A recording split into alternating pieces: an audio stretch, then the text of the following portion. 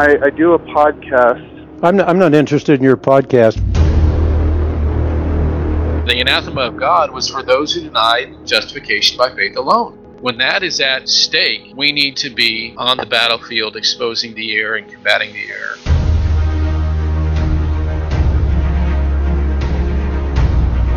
We are unabashedly, unashamedly Clarkian.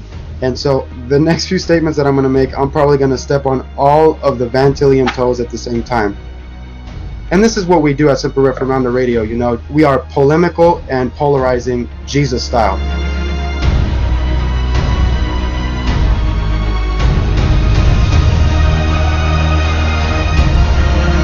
I would first say that to characterize what we do as bashing is itself bashing. It's not hate, it's history. It's not bashing, it's the Bible.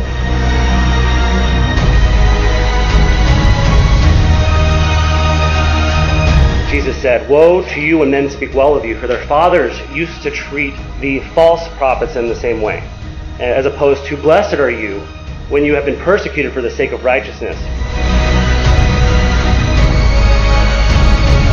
It is on. We're taking the gloves off. It's time to battle. Welcome back to everyone. We're glad to be back in the new year. And for those of you new to the Diving Board podcast, this is episode 4 of the Diving Board. It is part of Semper Reformanda Radio and focuses on the conversion testimonies of Protestants who convert to Roman Catholicism. In particular, we focus on the arguments of Protestants who thought they were so deep in history that they couldn't be Protestant anymore.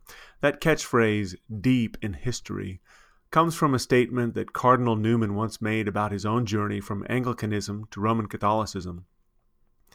He is arguably one of the most famous converts to Roman Catholicism because of his high position prior to and after converting. He was an Anglican priest until his conversion to Roman Catholicism in 1845. He was ultimately elevated to the Pope's College of Cardinals and wrote prolifically as an apologist for Roman Catholicism. His famous saying was, "To be deep in history is to cease to be a Protestant," and it comes from his introduction to what is arguably his most famous work on the development of Christian doctrine. He wrote, "Whatever history teaches, whatever it omits, whatever it exaggerates or extenuates, whatever it says and unsays, at least the Christianity of history is not Protestantism. If ever there were a safe truth, it is this: to be deep in history is to cease to be a Protestant." That statement is the inspiration for the deep in history comment made by so many Protestants who convert to Rome thinking that they too are deep in history. It is an appeal to the pride of the intellect, but it is a surprisingly shallow claim in its substance because those who make it, including Cardinal Newman, are notoriously and demonstrably shallow in history. Our first 3 episodes deal with the comments of Father Ray Ryland, also a former Anglican who converted to Roman Catholicism, and we encourage our listeners to start there first. He spoke at the 2004 Deep in History conference about his journey to Roman Catholicism, and we spent 3 episodes showing him just how shallow his grasp of history was. In any case, our episodes are intended to be self-standing, so the listener is free to start here, but we might make occasional references to previous episodes, so it is good to be caught up on all of them. So, go take a listen to the first 3 episodes of The Diving Board. This week we are focusing on the conversions of non-denominational pastor Jeff Cavins and another convert who we featured in our most recent episode of The Danielic Imperative, Dr. Joseph Johnson. Even though they converted to Roman Catholicism 20 years apart, we are focusing on these two because the Roman Catholic Eucharist, that is, the Lord's Supper as interpreted by Roman Catholics, was so significant to them in their conversion. We are going to be referring to an article published at the Trinity Foundation called Recovering Irenaeus, dealing with the Eucharistic liturgy of the early church, and we encourage our listeners to download it and take a look at it for reference. That article goes into a lot more detail than we will here, but it will serve as a helpful summary for us and a detailed resource for those who want to dig deeper into the liturgy of the Lord's Supper in the early church. It was much different from Roman Catholicism than even Roman Catholics realize, and these Protestant converts departed for Rome in painfully shallow ignorance, precisely where they thought they were deep in history. The Eucharist is not the only topic of conversations, but the work on Irenaeus will be enlightening, at least on that topic. Okay, so let's start with the summaries from Jeff Cavins and Joseph Johnson, in their own words. These testimonies are from the Coming Home Network, a Roman Catholic ministry that welcomes prodigal Protestants back to the fold of Roman Catholicism. And listeners are encouraged to take in their whole testimony, which they can get online. Due to time constraints, we'll only be able to listen to a portion of their respective testimonies. So here is Jeff Cavins. As a young pastor of an interdenominational church, I studied a lot. And I started studying the early church fathers. As I started to study those church fathers, I started to realize that there was a whole world that I was unfamiliar with. And as I continued to study my early church father, older brothers and sisters, I started to realize that God had a plan for me that was bigger than any plan that I'd ever had for myself. And before you know it, it turned to the Catholic Church. And when I made that decision to become Catholic, everything began to fit. It was like a puzzle with the four sides that I put together, with the papacy and the Blessed Mother and tradition and the Eucharist. So we're going to come back to Jeff Cavins' reversion story. After all, he started as Roman Catholic, and the Eucharist brought him back, especially after he had studied the early church fathers. But now let's move on to Dr. Joseph Johnson, for whom the Eucharist was everything. We joined Dr. Johnson during his interview on the Coming Home Network, where the host, Marcus Grodi, has asked him what he would tell the Protestant who might be in the audience. Dr. Johnson tells the Protestant that he ought to be deep in history, and once he is, he too will cease to be Protestant, just like Dr. Johnson. Let's say there's a person watching this program right now from where you were. Where I was. Why should they make the same journey home that you made? I would say, for me, the Eucharist was everything. Jesus' words, if you eat my flesh and drink my blood, you have eternal life. You don't have to sit there and worry whether or not I meant it the first time. You have eternal life. I would say investigate the history for yourself, because the famous line from Cardinal Newman is to be deep in history is to cease to be Protestant. And that's pretty much what happened to me. So I would say take the Catholic Church's claims, investigate them, and as my father always told me, go wherever Jesus leads you, and maybe, it would end up in the Catholic Church. Again, that is Dr. Joseph Johnson being interviewed by Marcus Grodi on the Coming Home Network. Notice that Cavins and Johnson appeal to the Eucharist, and believe me, they are not the only ones to do so. This is extremely common. In fact, in a moment you will hear Johnson's recollection at being frozen in his tracks when confronted by the ostensible, real presence of Christ in the Eucharist. But let's listen closely to what they both said about the Eucharistic liturgy. Notice that both men had an encounter with the Eucharist, and both assumed that if they just joined the Roman Catholic Church, they would be going back to the ancient apostolic liturgy, worshiping God just the same way the early church did. Here is Jeff Cavins talking about how the Eucharist and the incense brought him back. My whole journey actually toward the Catholic Church actually began, the first thought of ever even maybe returning to the church or even being Catholic in any way or any fond thoughts of the past started when I walked into a retreat center in Dayton, Ohio, a Catholic retreat center, Bergamo, I believe it was called. And we walked in there just about an hour or so after there had been a Mass, and incense was in the Mass. And I walked in and I smelled the incense, and it brought me back. It brought me back. And that's the sacramental dimension of Catholicism, is that God speaks to us in and through the things of this world. We're creatures who are created to experience the world with our senses: touch, smell, taste. We hear, we think. We're very, very complex beings. And in Catholicism, we experience Christ in so many different ways. We hear, we smell, we taste, we see. And it's an absolutely beautiful way, to experience the Lord. Every part of my being can cry out and experience Christ in one way or another.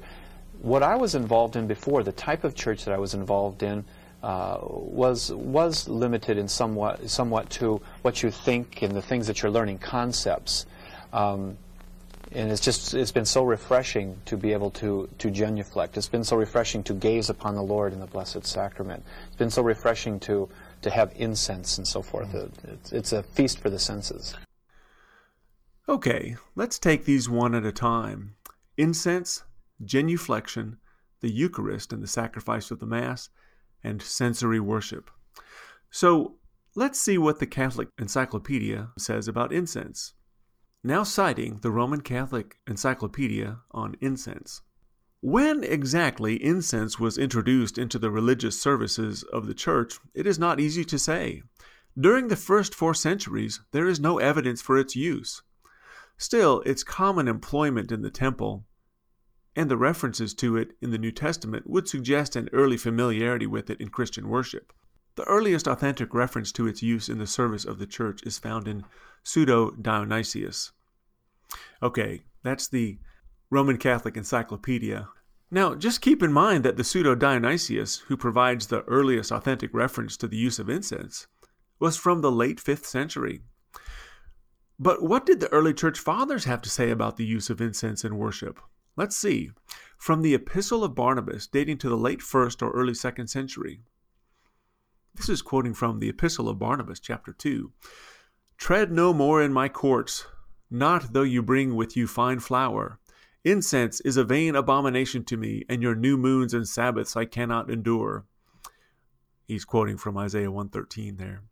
He has therefore abolished these things, that the new law of our Lord Jesus Christ, which is without the yoke of necessity, might have a human oblation. So again, that's the Epistle of Barnabas saying that God has abolished these things, including incense. How about the 2nd century with Justin Martyr? Now citing from Justin Martyr's First Apology, chapter 13. Worshipping as we do the Maker of this universe, and declaring, as we have been taught, that he has no need of the streams of blood and libations and incense, whom we praise to the utmost of our power by the exercise of prayer and thanksgiving for all things wherewith we are supplied.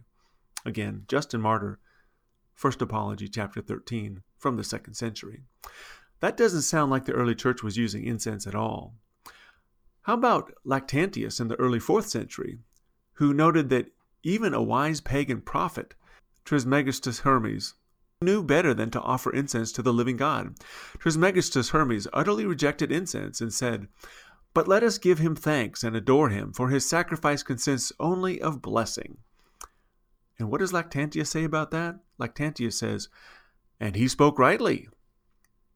That's from Lactantius' Divine Institutes, Book 6, Chapter 25, saying that even the pagan prophet spoke correctly when he acknowledged that we ought not be offering incense to the living God. In light of that explicit testimony from the early church rejecting the use of incense, and the Roman Catholic Encyclopedia conceding that there is no evidence for the use of incense until the late 5th century, just listen again to Jeff Cavins talking about how he discovered a whole world of history when he studied the early church fathers. As I started to study those church fathers, I started to realize that there was a whole world that I was unfamiliar with. He might have found incense in the later medieval fathers, but he did not find incense in the apostolic and sub-apostolic church. For 4 centuries, the church had known nothing of the use of incense in its weekly worship. Okay, let's talk about genuflecting to the Eucharist. This one is fascinating, and Cavins is just way out of his depth. When Cavins is talking about the freedom to genuflect and gaze upon the Lord in the Eucharist, he is talking about worshiping the bread and wine of the Lord's Supper. In Roman Catholicism, the bread and wine of the Lord's Supper are allegedly changed into the body and blood of Christ, and his soul and divinity as well, and therefore the bread and wine are to be worshipped. It is called Eucharistic adoration, and the appropriate body posture for such worship is to bend the knee. That's what genuflection means, to bend the knee before the bread and wine to worship it. So what drew him back to the Mass was the freedom to genuflect to the Eucharist. But what did the early church have to say about this? Well, nothing directly, because Roman Catholics cannot find any direct evidence of adoring the Eucharist in the early church? There's nothing to be found, and the reason is pretty simple. Imagine for a moment that you are a Roman Catholic desiring to find your current practice of Eucharistic adoration in the early church. You would be very interested to find that in the early church they were always kneeling and bowing to the bread during the Lord's Supper, right? And what day is the best day to bow down to the bread to adore it? Well, the first day of the week when Christians got together to celebrate the Lord's Supper, of course. So the eager new Roman Catholic goes back to the early church expecting to find everyone kneeling toward the bread because the early church heard directly from the apostles that we are to worship the consecrated bread and wine, right? And to the surprise of the Roman Catholic, there's just nothing there, and that is because the early church did not worship the Eucharist. In fact, not only did they not bend the knee on the Lord's Day, they forbade bending the knee on the Lord's Day. It was explicitly prohibited on the very day that a Roman Catholic would have expected to find that it was required. I want to begin first in the catacombs, not for any appeal to authority, but to register the shocked disbelief of the Catholic Encyclopedia when it is discovered that the ancient church's practices were at variance with Rome's current modern norms. Pay special attention as Rome dismisses the standing posture of prayer as merely symbolical of actual kneeling. So desirous is Roman Catholicism to find evidence of her modern practices in the early church. Now citing from the Roman Catholic Encyclopedia on genuflection. It is remarkable that the orantes, or praying figures, of early Christian art are in the catacomb frescoes invariably depicted as standing with arms extended.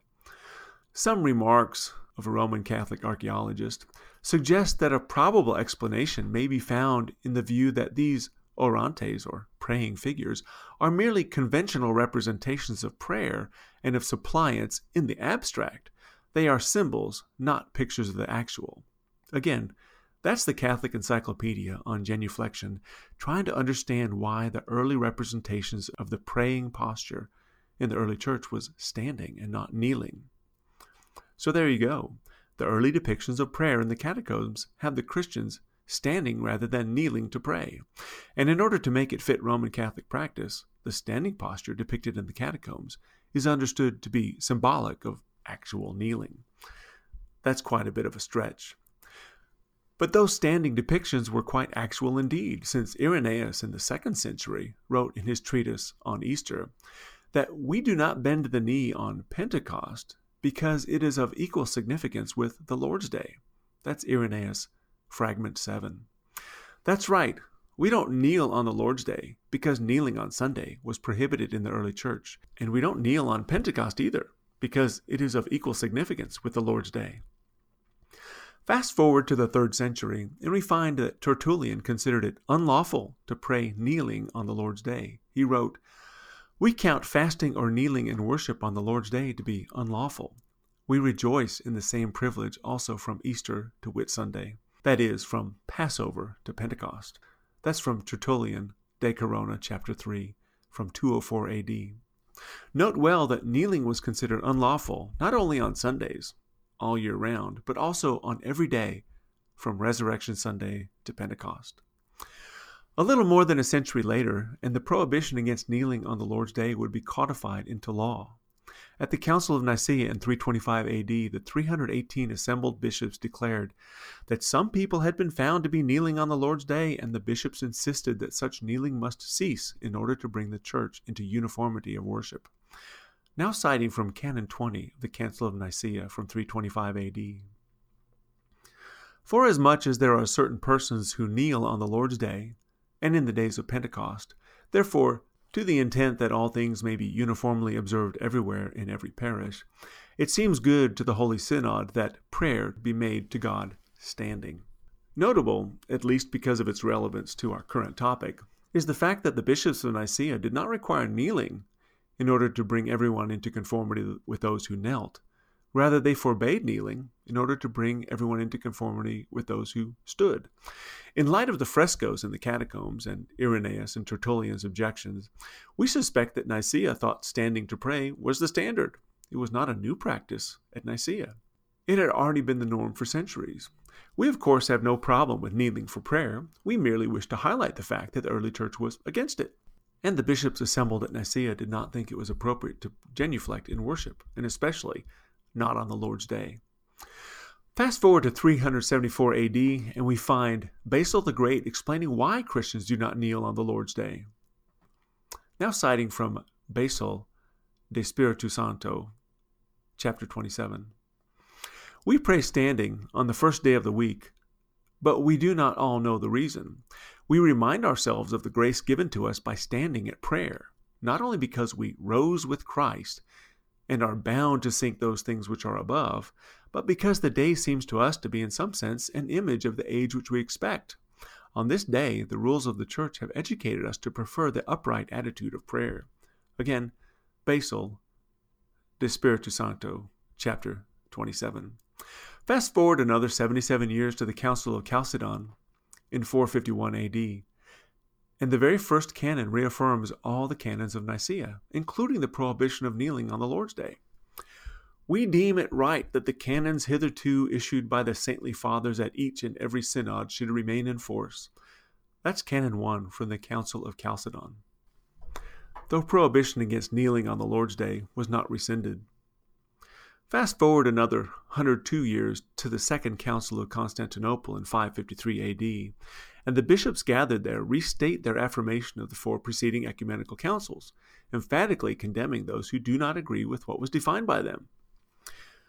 We repeat our formal confession that we accept the four holy synods, that is, of Nicaea, of Constantinople, the first of Ephesus, and of Chalcedon. Our teaching is and has been all that they have defined concerning the one faith. We consider those who do not respect these things as foreign to the Catholic Church. Again, that's the Second Council of Constantinople. The prohibition against kneeling on the Lord's Day was not rescinded, and anyone who knelt on the Lord's Day, contrary to Canon 20 at Nicaea, was foreign to the Catholic Church. Fast forward 123 years to the Third Council of Constantinople in 681 AD, and we find the bishops there reaffirming the divine tenets of piety of the Council of Nicaea in all respects unaltered. Wherefore this holy and universal synod of ours, following without deviation in a straight path after the holy and accepted fathers, has piously accorded in all things with the five holy and universal synods, that is to say, with the synod of the 318 holy fathers who gathered at Nicaea against the madman Arius, and etc., etc., reaffirming the divine tenets of piety in all respects unaltered. Again, that's the Third Council of Constantinople. And take note, without deviation, in all respects unaltered, the prohibition against kneeling on the Lord's Day was not rescinded. Fast forward 11 years to the local council of Trullo in 692 AD, and the council explicitly affirms that Canon 20 of Nicaea is still to be honored. The council prohibited kneeling from Saturday evening until the following evening in recognition of the resurrection. Canon 90 of Trullo says, "We have received from our divine fathers the canon law that in honor of Christ's resurrection we are not to kneel on Sundays." Fast forward 95 years to the Second Council of Nicaea in 787 AD, and we find the assembled bishops emphatically reaffirming everything taught by the preceding councils, especially that which was decreed at Nicaea. Here is the Second Council of Nicaea. "Therefore, with all diligence, making a thorough examination and analysis, and following the trend of the truth, we diminish not, we add not, but we preserve unchanged all things which pertain to the Catholic Church, and following the 6 ecumenical synods, especially that which met in this illustrious metropolis of Nicaea." Just listen to that language. We diminish not, we add not, but we preserve all things unchanged. Late in the 8th century, and they are still not genuflecting on the Lord's Day. Pope Hadrian I, who was Pope during Second Council of Nicaea, in his letter to Dionysius of Constantinople, affirmed the 6 ecumenical councils to date, and included the Council of Trullo in that list. The prohibition against kneeling on the Lord's Day was not rescinded.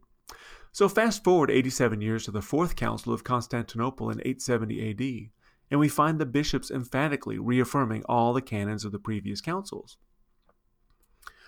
Therefore, we declare that we are preserving and maintaining the canons which have been entrusted to the Holy Catholic and Apostolic Church by the holy and renowned apostles, and by universal as well as local councils of Orthodox, and even by any inspired father or teacher of the Church.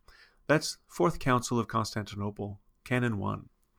So we are late in the 9th century, and kneeling on the Lord's Day is still prohibited. And just think about this. In light of nearly 1,000 years of testimony from ante-Nicene and post-Nicene fathers, popes, and local and ecumenical councils, that bending the knee on Sunday is prohibited, it is absolutely stunning that Jeff Cavins can walk into a chapel where they just celebrated Mass and, quote, feel the freedom to genuflect and gaze at the Lord in the Eucharist, unquote, as if this practice somehow connects him to the Apostolic Church. To the early Church, the celebration of the Lord's Supper was an occasion for standing, not kneeling, and that is why on the first day of the week, kneeling was prohibited. Imagine that. The one day the Roman Catholic would have expected kneeling to be required in the early Church in order to show reverence to the Lord in the Eucharist is the day upon which the early Church forbade it. Fathers, councils, and popes maintained that prohibition repeatedly and emphatically until the 11th century, which is when Eucharistic adoration really began, and when kneeling was actually added to the liturgy. And to show that, all we have to do is go to the Catholic Encyclopedia. On genuflection, the Roman Catholic Encyclopedia says, the practice of kneeling during the consecration was introduced during the Middle Ages, and is in relation with the elevation, which originated in the same period. By elevation, the encyclopedia refers to the practice of elevating the consecrated bread for people to worship immediately following the consecration. Regarding that practice of elevation, the encyclopedia concedes, what we now know is the elevation of the Mass is a rite of comparatively recent introduction. Again, that's the Catholic Encyclopedia on the practice of elevating the Eucharist during the Mass for worship. And thus, kneeling, or genuflecting, or bending the knee in adoration of the Eucharist is a comparatively recent introduction, not in the least connected to the practices of the Apostolic Church, and certainly not even introduced to Roman Catholicism until late in the 11th century.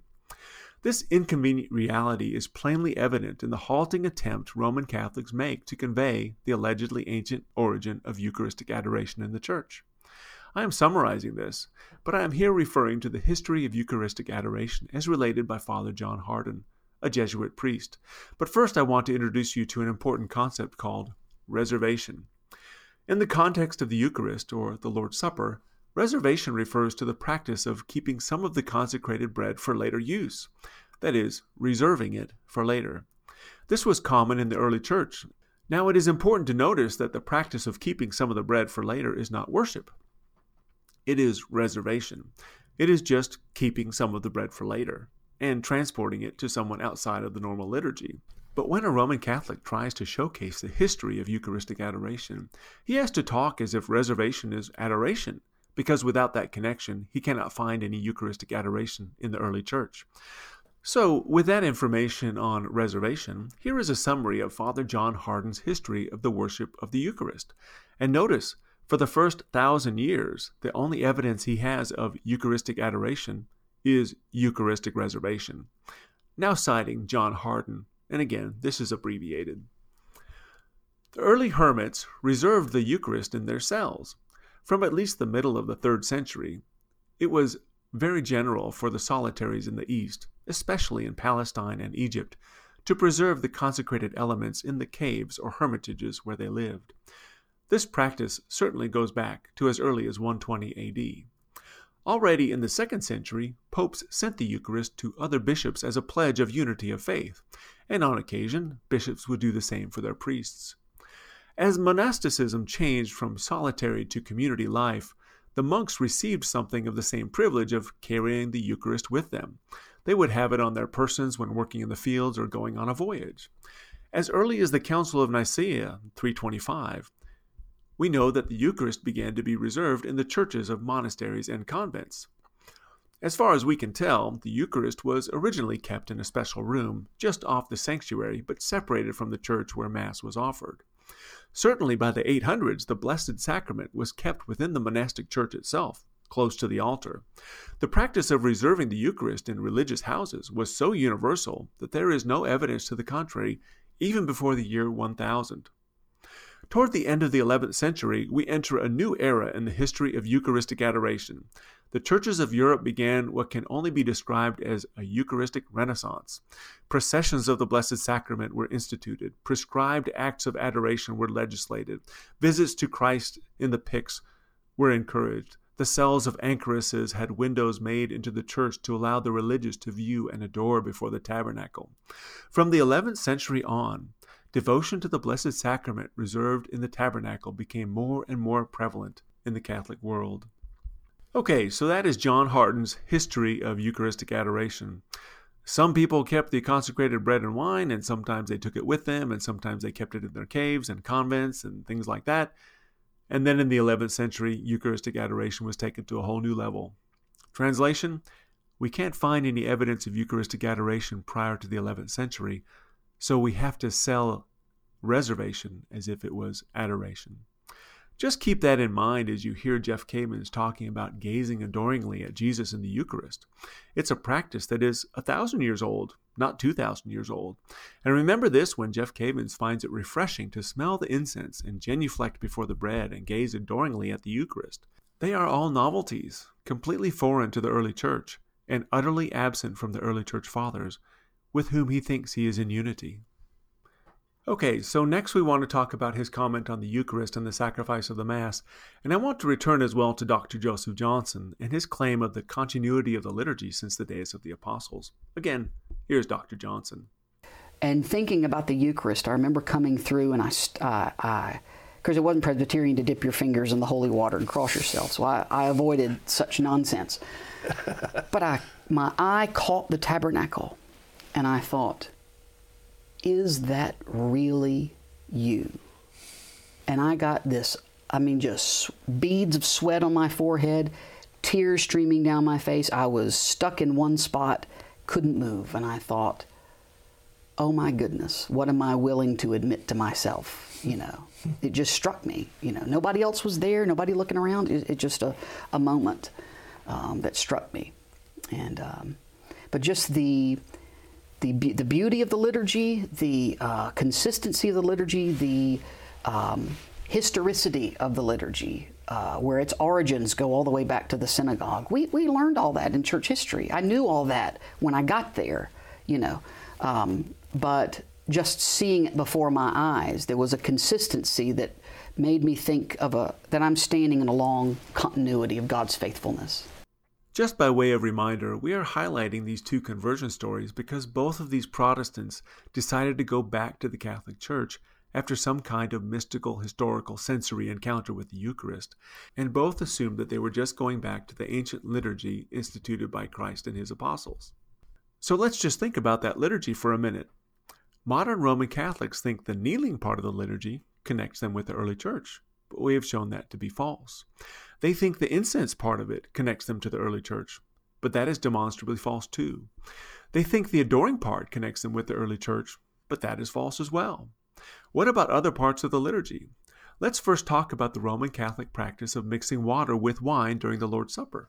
We covered this in a lot more detail in our episode on the mingled cup, and we'll provide that to our listeners in the show notes. But here's a brief summary. According to the Roman Catholic Catechism, during the Lord's Supper, the priest is to add some water to the wine at the altar prior to consecrating it and administering it to the people. But what is the origin of that part of the liturgy? We covered this in a previous podcast, and you can get some of the details on this from our article in the Trinity Foundation called Recovering Irenaeus. But the short story is this. The early church did not mix its wine during the liturgy. There are multiple references in the early church to the use of mixed wine, but those references are to the standard agricultural practice of mixing water with fermented grape juice, or what is called mirum, to make wine, and those references are often in the same context as mixing water with flour to make bread. Both refer to secular manufacturing processes, and neither refers to a liturgical practice of mixing water with wine or water with flour during the supper. But Roman Catholicism has read into that historical curiosity a liturgical step, and has even assumed that Christ must have mixed his own wine at the table during the Lord's Supper, about which there is no mention in the Scriptures or in the early church. In fact, the first actual reference to a liturgical mixing of water with wine at the altar does not occur until the late 4th century with Ambrose of Milan, who explained why water is poured into wine at the altar. This is quoting from Ambrose of Milan concerning the sacraments, Book 5, Chapter 1, paragraphs 2 and 3. We said, therefore, that the cup and the bread are set on the altar. What is poured into the cup? Wine. And what else? Water. But thou sayest to me, how then did Melchizedek offer bread and wine? What means the mixture of water? The priest touches the cup, the water streams in the cup, springs up to eternal life, and the people of God drink, who have obtained the grace of God. That's, again, Ambrose of Milan concerning the sacraments, Book 5. There is nothing in the first 3 centuries of the Church indicating a practice of having water and wine at the table and mixing it as part of the liturgy, and certainly no evidence to suggest that Christ had mixed the water and wine himself at the Last Supper. Just keep that in mind as Jeff Cavins and Dr. Johnson tell you that they converted to Roman Catholicism because of its liturgical connection with the early Church. The current liturgical practice of mixing water with wine during the Lord's Supper is a novelty of the late 4th century and cannot be traced back to the apostles.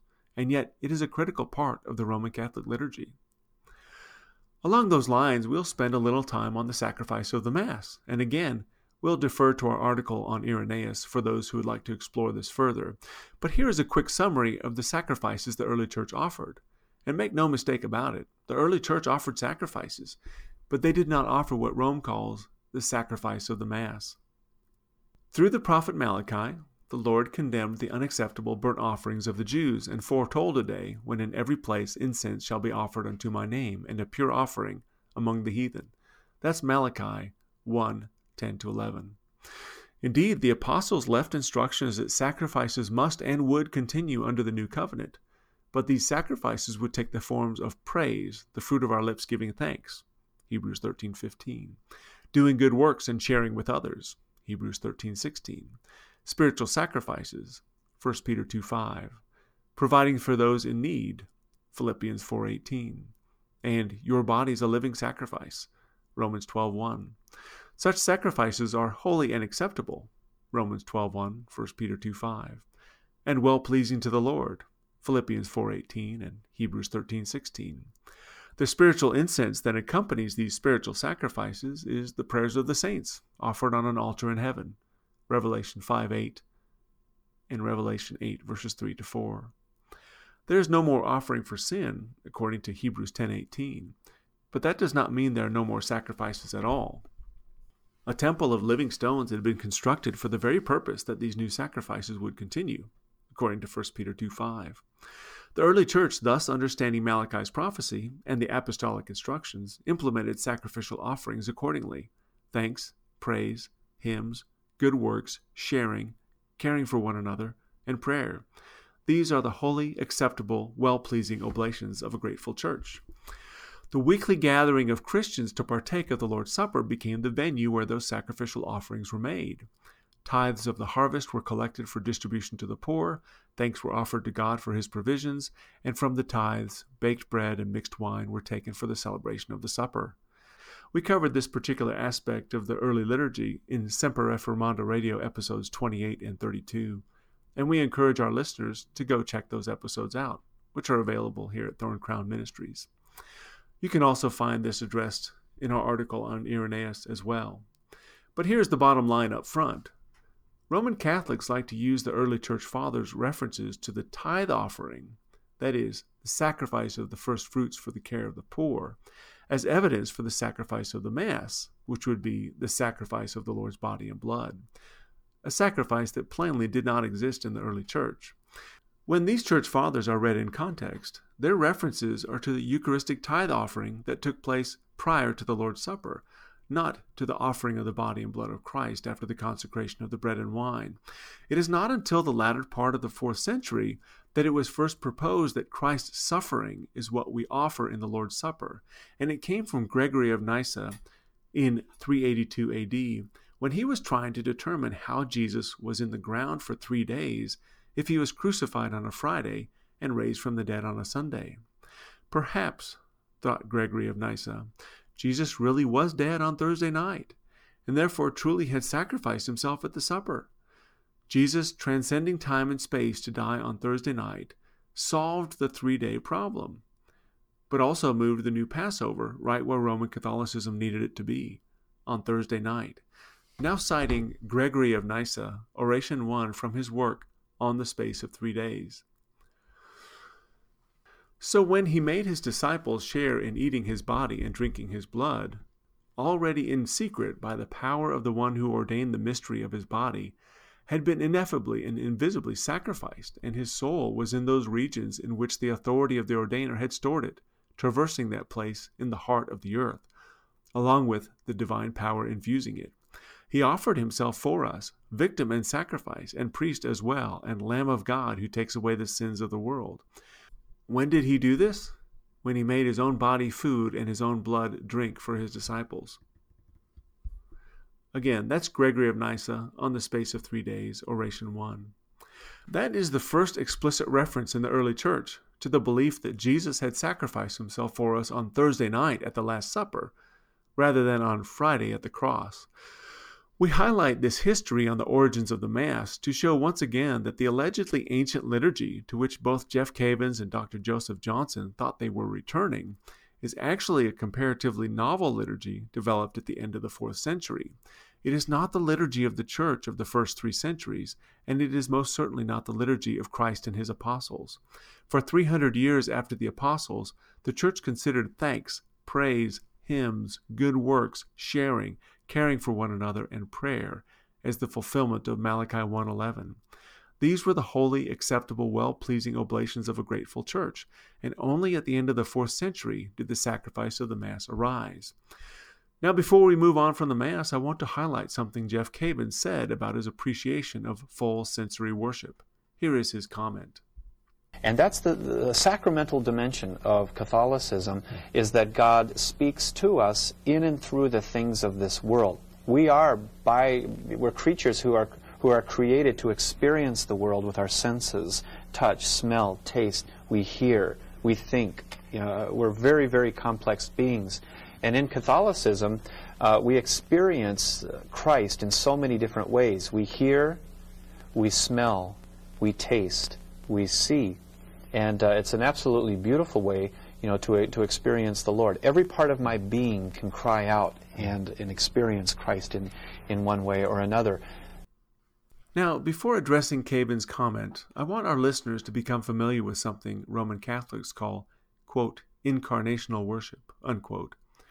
The general sense of incarnational worship is that God, who is spiritual, became united with matter in the incarnation in order to communicate his grace to us. And in doing so, he established a principle of interacting with us and communicating his grace to us through matter. To embrace the principle, so they say, is to embrace the incarnation. Thus, baptismal regeneration, holy water, holy oil, blessed salts, veneration of icons, images, and relics, the use of candles and incense, transubstantiation, and Eucharistic adoration are all aspects of this principle of incarnational worship. As such, Roman Catholics say that when Protestants reject these practices and concepts, we are formally rejecting incarnational worship, but also rejecting the incarnation itself. We are, so they say, anti-incarnational. The Roman Catholic apologist Mark Shea explains it in this way, and I'm quoting now from his 2014 article, Fear of the Incarnation and Its Discontents. The emphasis on seeing the Incarnation as a single event 2,000 years ago on the other side of the earth often makes evangelicals tend to vaguely see the Incarnation as an episode which ended with the ascension of Christ into heaven. Many tend to speak as though the grace of God now only reaches us in spiritual, read disembodied, ways. And fleshing that grace in people today is too much, too close. In the same way, evangelicals delight in the biblical picture of Jesus healing at the pool of Siloam in John 9 by means of water, but fret at the Catholic idea of holy water or blessed salts, which likewise seems somehow vaguely magical or fleshly. Again, that's Mark Shea, Fear of the Incarnation and Its Discontents, from 2014. In that article, Mark Shea is explaining a little about incarnational worship and how wrong Protestants are to reject it. Now, what is interesting is that Mark Shea invokes 8th century John of Damascus to justify what he considers incarnational worship. Here is Mark Shea again. Quote, "As St. John of Damascus is happy to point out, icons are simply an emulation of what God himself did in becoming an icon in the person of Christ, according to Hebrews 1:3. End quote. And Jeff Cavins seems to have found incarnational full-sensory worship as a doorway back into the Roman Catholic Church, and in particular, a way for him to reconnect with the early church. Now, with that said, what did the early church think of incarnational worship? We have already shown what they thought about incense. They rejected it. What of relics? We have already shown in episode 51 that the early church buried the martyrs until the end of the 4th century, when people started digging them up and venerating their bones and kissing them. What did the early church think about kneeling on the Lord's Day during the Lord's Supper? They rejected it. Eucharistic adoration? They knew nothing of it for 1,000 years. What about baptismal regeneration? You can read my series on baptismal regeneration in the early church to see that they rejected that too. The series is called That He Might Purify the Waters, and we'll provide the link in the show notes. What about venerating images and icons? The early church rejected it. Epiphanius of Salamis, when he entered a church in 394 AD, found a curtain with an image of a man on it. He says, quote, "Seeing this, and being loath that an image of man should be hung up in Christ's church, contrary to the teachings of the Scriptures, I tore it asunder." That's Jerome, letter 51, from Epiphanius, paragraph 9. And what of Lactantius in the 4th century, who said, quote, "For if God is not seen, he ought therefore to be worshipped with things that are not seen." That's from his Divine Institutes, Book 6, Chapter 25. What about the use of candles in worship? Lactantius ridiculed pagan Rome's use of candles in worship, noting that it is inappropriate to use them in the worship of the true God. That's from Divine Institutes, Book 6, Chapter 2. And what of Origen in the 3rd century, who said we must worship God incorporeally rather than corporeally? Quote, "It is the same, too, with the expression, God is a spirit. And because the prescriptions of the law were obeyed both by Samaritans and Jews in a corporeal and literal manner, our Savior said to the Samaritan woman, 'The hour is coming when neither in Jerusalem nor in this mountain shall you worship the Father. God is a spirit, and they that worship him must worship him in spirit and in truth.'" That's Origen against Celsus, Book 6, Chapter 70.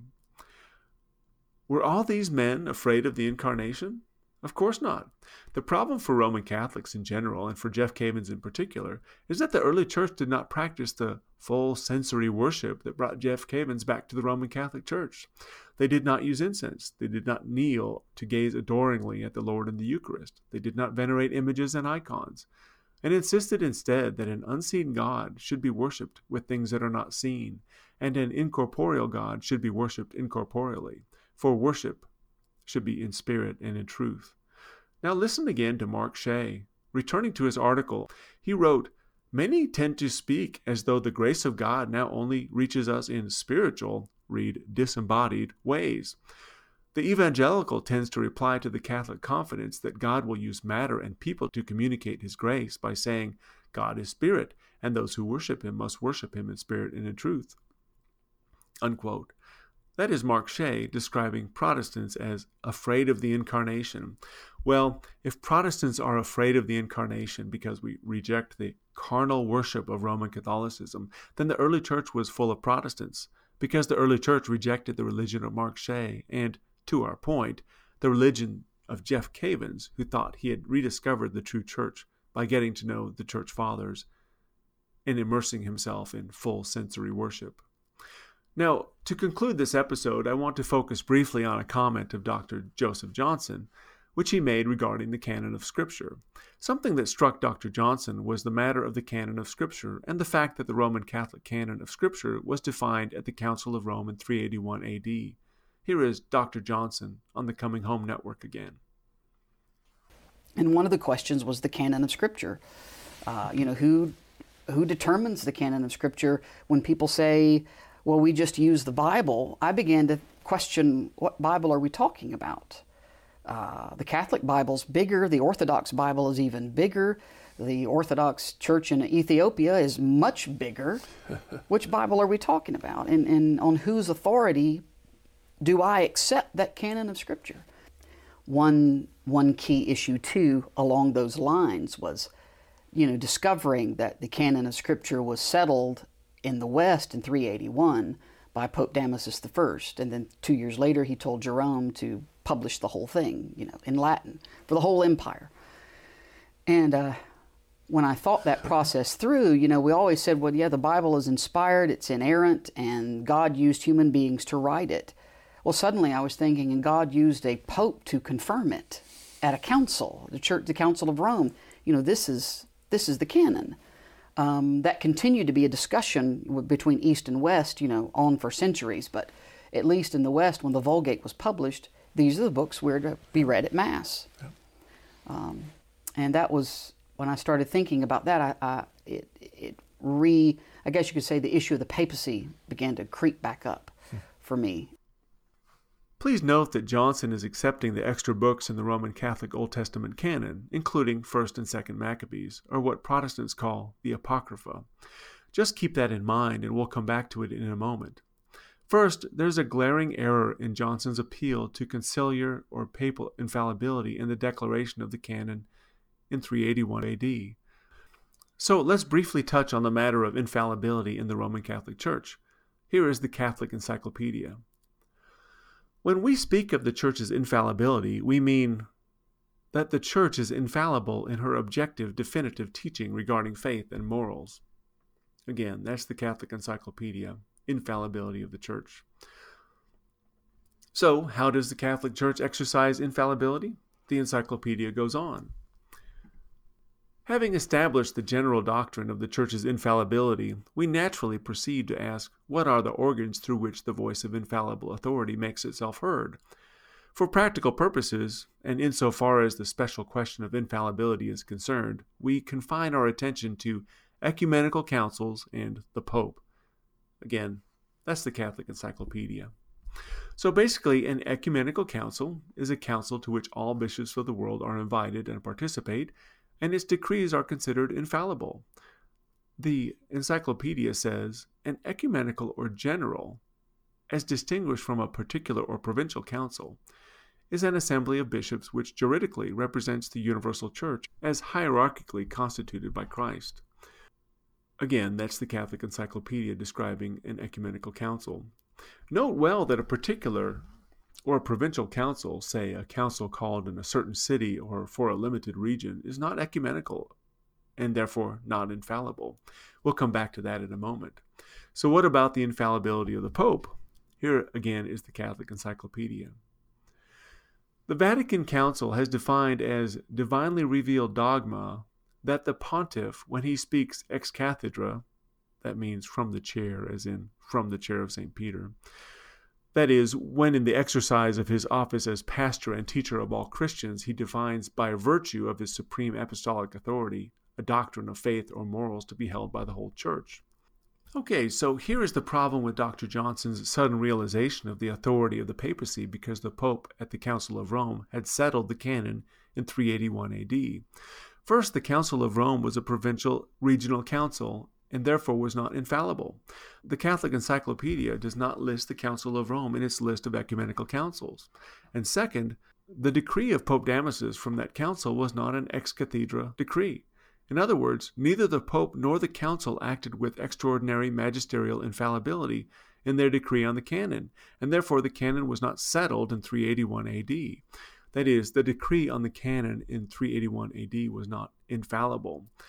What is more, please note the comment by Dr. Johnson that Pope Damasus settled the canon of scriptures and then Jerome translated it into the Latin Vulgate for the whole empire. What is interesting is that when Jerome translated the Old Testament into Latin, he set aside the Apocrypha and said that it was not canonical. And what is more, here is Pope Gregory the Great, 200 years later, on his exposition on the book of Blessed Job, and he was still not convinced that the books of Maccabees were canonical. With reference to which particular, we are not acting irregularly if from the books of Maccabees, though not canonical, yet brought out for the edifying of the church, we bring forward testimony. That's Gregory, Moralia on Job, Volume 2, Book 19, Chapter 34. Now keep in mind that within a quarter century of the statement by Damasus, who commissioned Jerome to translate the Bible into the Latin Vulgate, Jerome's introduction to the Old Testament Book of Kings was denying that the extra books were canonical, and Pope Gregory the Great, 2 centuries later, would explicitly deny that First Maccabees was canonical. No, Damasus had not settled the canon at all. Now there is one thing that Dr. Johnson said that is true in a particular sense. The early church thought some of the books in the Apocrypha were valuable in the edification of the people. And even in our series on the Danielic Imperative, we have relied heavily on the books of 1st and 2nd Maccabees as historical references to events that took place in the intertestamental period. I don't object to their use, and personally I think Christians should be familiar with the history of the Jews in the 2nd century BC, because it is critical to our understanding of the fulfillment of Daniel 8, 9, and 11. But to say that those books are useful and should even be read in the church is way different than saying that they are canonical. And Dr. Johnson is either ignorant of the history of the canon, or he is playing fast and loose with his terminology in order to mislead. We'll be charitable and assume that he's just ignorant. The first actual list of the canon from an allegedly infallible Roman Catholic source, and thus the first time the canon was actually settled in Roman Catholicism, was not until the Ecumenical Council of Trent in the 16th century, more than 1,500 years after Christ established the Church. We could go on and on with Roman Catholics about who can authoritatively establish the canon, and that's for another day. But Dr. Johnson's claim that Pope Damasus had settled the canon by a fallible decree at a fallible council in 381 AD is a statement of grotesque ignorance. The fact is that the Roman Catholic Church left the canon undefined for 1,500 years before they ever settled the matter at an infallible council. And in those 1,500 years, their very best apologists like Jerome and Pope Gregory denied what Damasus supposedly settled for all time. Dr. Johnson's comment is just simply false. So where we'll leave off on this episode of the Diving Board is simply to revisit Cabbins and Johnson on how they thought they were getting deep into history and thus decided to become Roman Catholic. As I started to study those church fathers, I started to realize that there was a whole world that I was unfamiliar with. And before you know it, it turned to the Catholic Church. I would say investigate the history for yourself, because the famous line from Cardinal Newman is to be deep in history is to cease to be Protestant. And that's pretty much what happened to me. So I would say take the Catholic Church's claims, investigate them, and maybe, it would end up in the Catholic Church. Well, actually, if you get to know the early church fathers, Jeff and Joseph, you will find that they knew nothing of your novel religion. And evidence of your religion does not emerge until the latter part of the 4th century.